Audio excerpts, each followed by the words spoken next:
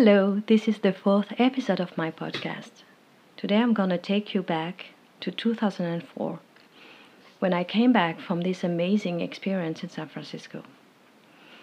Yeah, let me go back to San Francisco just for a few minutes. It was amazing. I mean, to get this opportunity to first to travel all the way to the US to San Francisco, and second to be able to have this job opportunity in an industry that I never knew, and it was an eye opener for me. I realized, I mean, I was passionate about acting when I was young. I always dreamt of being an actress, but it was only a dream for me, being this shy, super introvert little girl. I never dared to think about having a career in this industry. But as I said in the previous episode, the fact that I was working in the stand-up comedy brought me closer to my dream, and also the fact that I took improv brought me closer to my dream. But I never imagined working in another industry, and actually I never studied anything else. I studied Arabic languages, as I told you before, but yeah, for me, I was just wondering where I was going and who I was. And living this experience was really an introspection for me, getting to know myself, getting to know my strength. Because when I was in France with this situation, the bad situation that happened to me, I only saw my weaknesses, and it was terrible. That's why I was crying all the time, because you felt like nothing. Like, what are you doing with your life? Is there a meaning? And when I flew there and I arrived there, I suddenly realized that I was someone important, and my life means something, and I have something I can bring to my life and to an industry, actually. And realizing that my English was good, because I studied it only in high school, and I never had the opportunity to practice it in a professional level. But I realized that, maybe I'm a self learner in English, because, when I was a kid with my sisters, we used to sing a lot of songs, and this is how we got our accent. And then I got to improve it with living there, because I had no choice. I mean, we were working in English. I was living in an apartment with roommates, so I had no choice then to speak English. So this was a great opportunity for me, first to improve my English, and then to discover that there's another passion that I have. The passion was the animation, and I forgot about that because, like many kids and many adults now, I grew up watching a lot of anime, and I grew up watching a lot of television, because, when I was born in 1976, so in the 80s, my parents were working, and, when they were at work and I was back from school, what I was doing was not, there were no cell phones at this time, no internet, the time that I didn't spend outside, I was spending it watching television and watching a lot of Japanese anime. I grew up watching Candy Candy, that was my favorite. So I grew up with a character that looked like this blonde little girl, big blue eyes, orphan, and I grew up relating a lot to this character. I felt like I was Candy Candy. I was blonde, I was with blue eyes and an orphan, so that was funny. But I never understood, and in fact, I never knew that there was a job opportunity, because when you see the animation on TV, on the screen, you just think about the people who are drawing the characters, people who are doing the animation. But even that, I never thought about it. I just watched it because I was a kid. But when I had this opportunity to work there in this industry, especially starting in the U.S., when they didn't pay attention to my to my background. They just paid attention to what I'm capable to do right now and my personality. And this was a really great chance for me. It was a blessing. And so arriving there and realizing that there are so many other jobs that you can do in this industry when you are passionate, because I was passionate about animation and video games as well, because I used to play a lot of video games with my younger brother. He's 3 years younger than me, and we had every every games that were released, we were the first to buy it, and we were crazy about video games and anime. And realizing that I can work in this industry was like a dream come true, actually, but a dream that I never had because I never thought that it was possible to dream about it. So if you see what I mean, maybe it's a bit confusing, but that's me. Yeah, so yeah, coming back from this amazing experience in San Francisco, I felt stronger, confident, and so happy that I finally found a career that I want to explore. And yeah, so it was an internship, so my visa expired, so I had to come back at some point. They extended my visa once, but then twice I would have to get married. I mean, to get another visa and stay in the USA, but it was not on the plan, not for me. So and then I was missing my family too, so I wanted to go back. Yeah, maybe thinking that it will be easy to find a job opportunity in this industry in France when I come back. Unfortunately, the feeling that I had of confidence, of strength, and happiness didn't last. Yeah, as soon as I came back to Trappes, the city where I grew up, my family was still living there, so I had to go back to my parents. So Trappes, the working class suburb of Paris. Yeah, so going back to my old teenage room, it felt as if I never left. This feeling that you have changed and everything stood still when you were away. I was super happy to see my family, but then I realized quickly that it was not the best environment for me. I was then again the younger sister that babysit her nephews that I love, truly, and I still love them. But bringing me back to being only a babysitter, come on. So I was unemployed when I came back because I was looking for a job. I didn't have a job before I left San Francisco, so I came back without any job opportunity. So I came back unemployed. And I felt it was really convenient for my sisters who had their kids that were little and looking for someone to pick them up from school or babysit them in the evening when they were going out.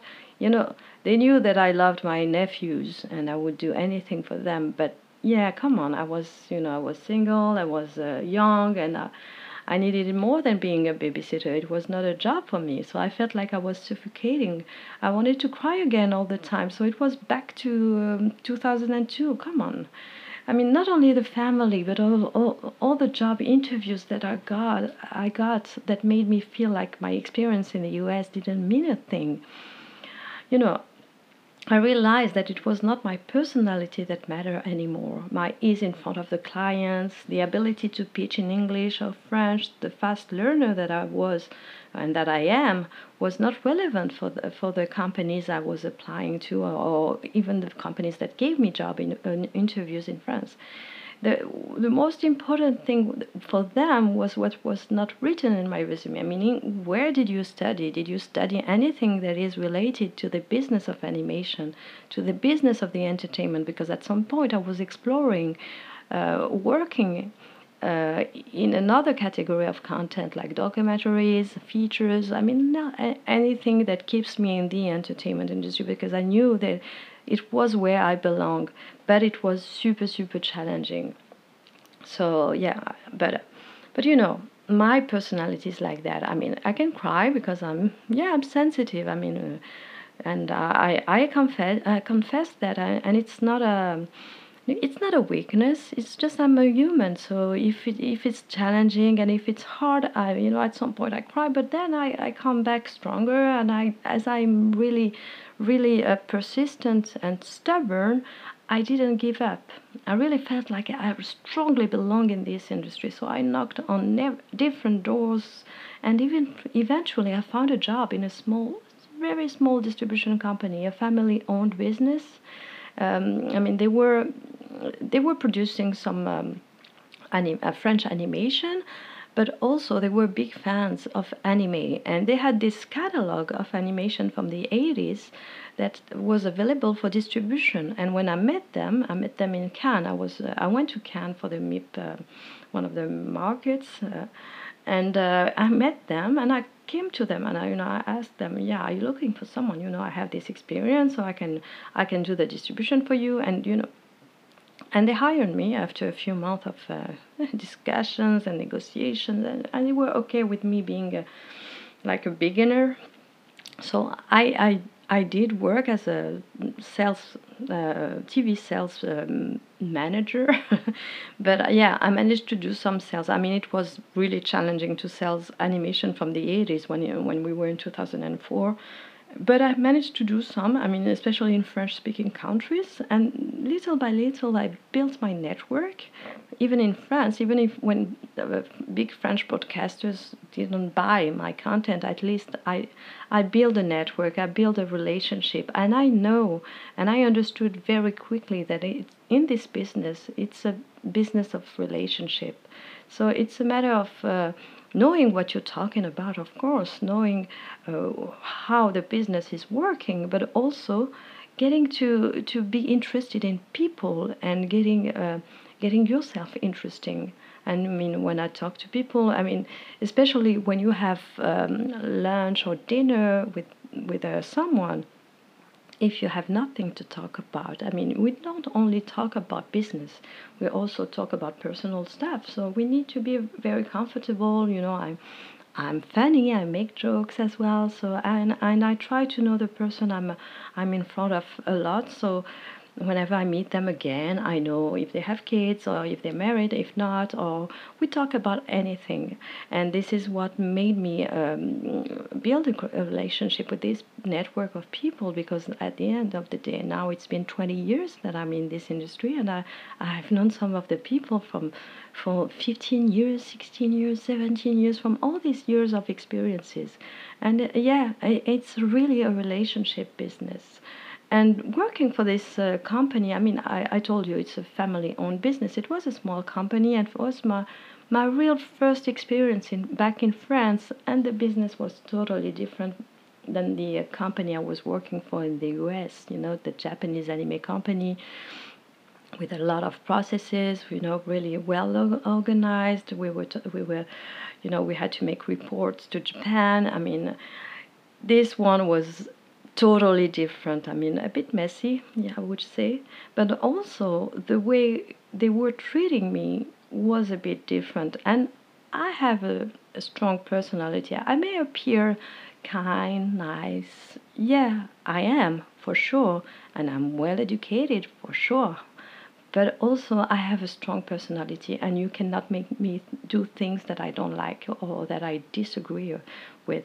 So at one point, when they discover my ability of being comfortable with in front of people, that I had a great relationship personality, they realize also that I was really charming, and also that men really,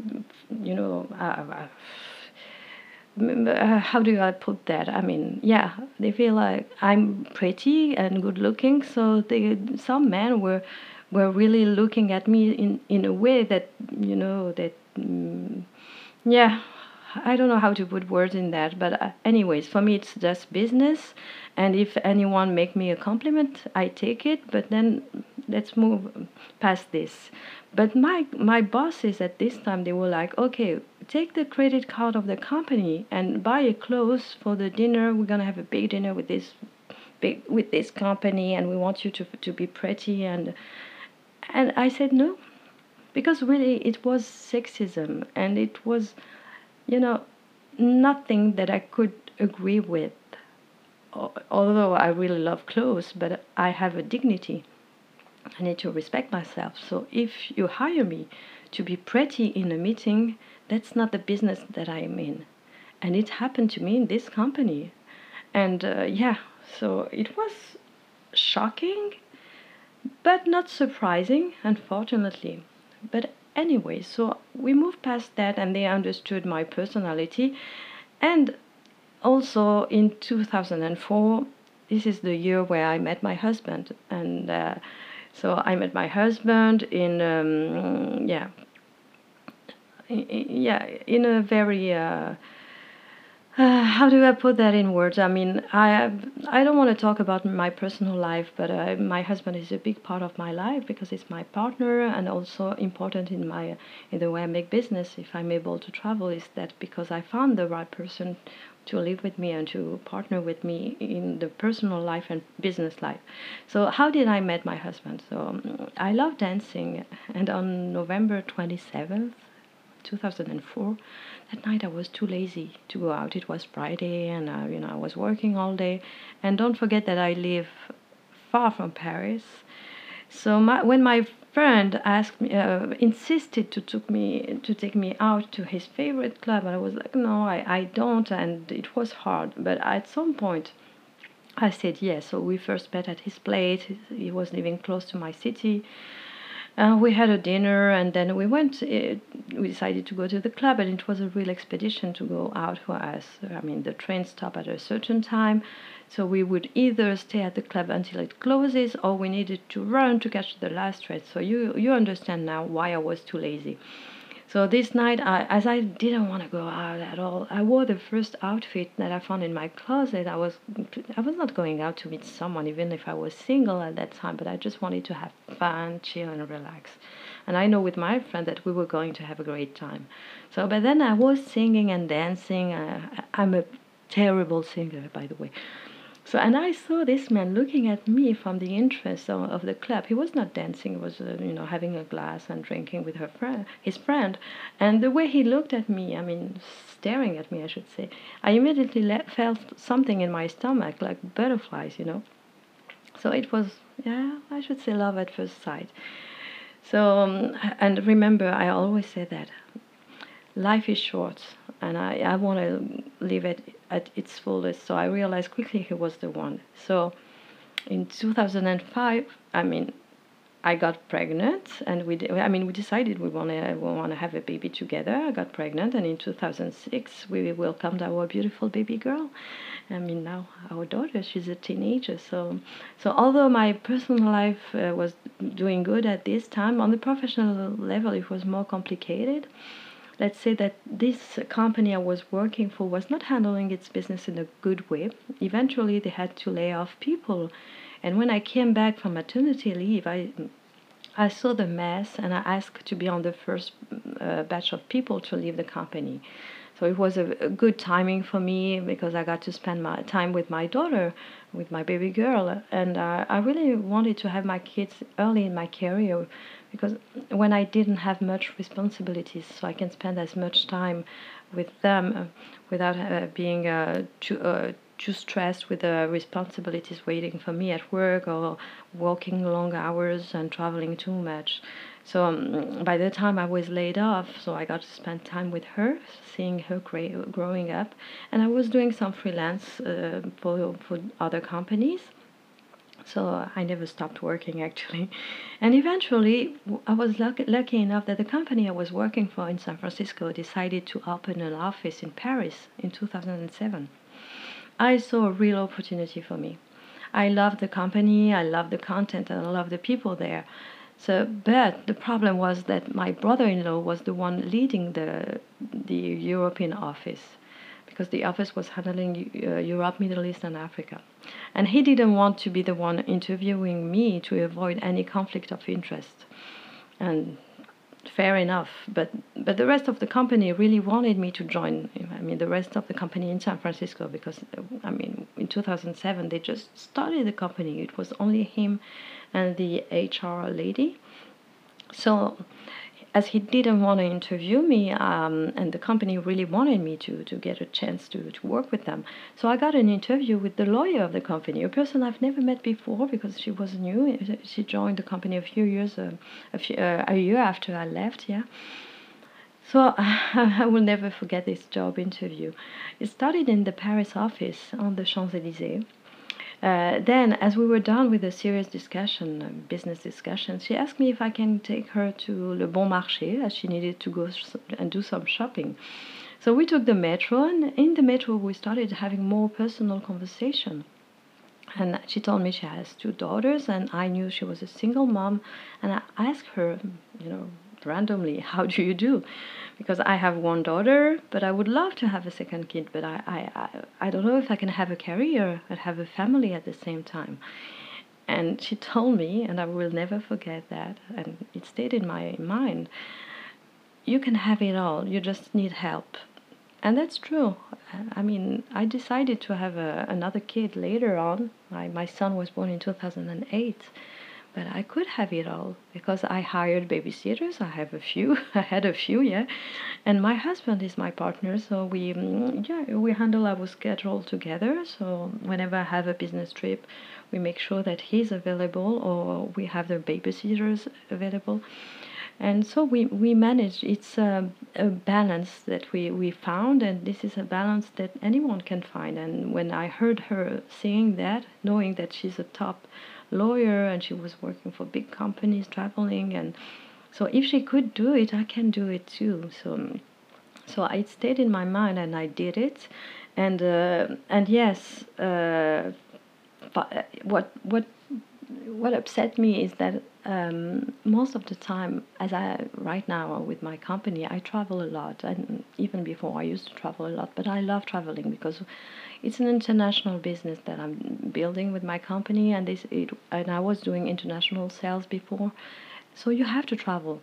And I love traveling, and this is how you meet a lot of different people and different cultures, and this is what I love with my job, the opportunity to see different countries. But what upset me is that you never ask a man how is he handling his kids when he's traveling. But me, it happens to me all the time, especially when people know that I have kids. They're like, how do you do with your kids? And I only have 2 kids, and I have some friends who are president of big companies, and they have 3 kids, and they never ask them how do they do with their kids. Because everybody assume, and we are in 2023 right now, everybody assume that it's the woman who's handling the kids, when it's not. I mean, we are two. I mean, we made the kids together. We are a couple, and we are handling the kids together. So if it's not me, if I'm not at home, it's my husband who's taking care of the kids, and it's been like that since I was pregnant from my daughter. And I've been traveling always. I mean, I traveled to Japan pregnant. I traveled to the US pregnant. It didn't stop me, and it shouldn't stop any woman to have, if she wants to have a career and have kids and have a family, she can. And again, life is too short, so we shouldn't be having to choose between our life, our personal life, our professional life. We can have it all. We should have it all. We need help. And some people will say, yeah, you need money. Of course we need money. So I mean, that's why we are working for. So I'm working for, and if I don't have enough money, I have family in front, who are living nearby. So sometimes I ask them for help. I mean, I've been taking care of my nephews, so yeah, that's payback, as we say. So yeah, at the end of the interview with this lawyer, I got the job. So I will take you to this new job journey in 2007 with this company selling Japanese animation again, but this time with a Japanese anime, I mean Japanese/American company handling Europe, Middle East, Africa, where I was hired as a sales coordinator. I was the third to join the company. So stay tuned for the 5th episode of my journey. Thank you for listening to me. Bye bye.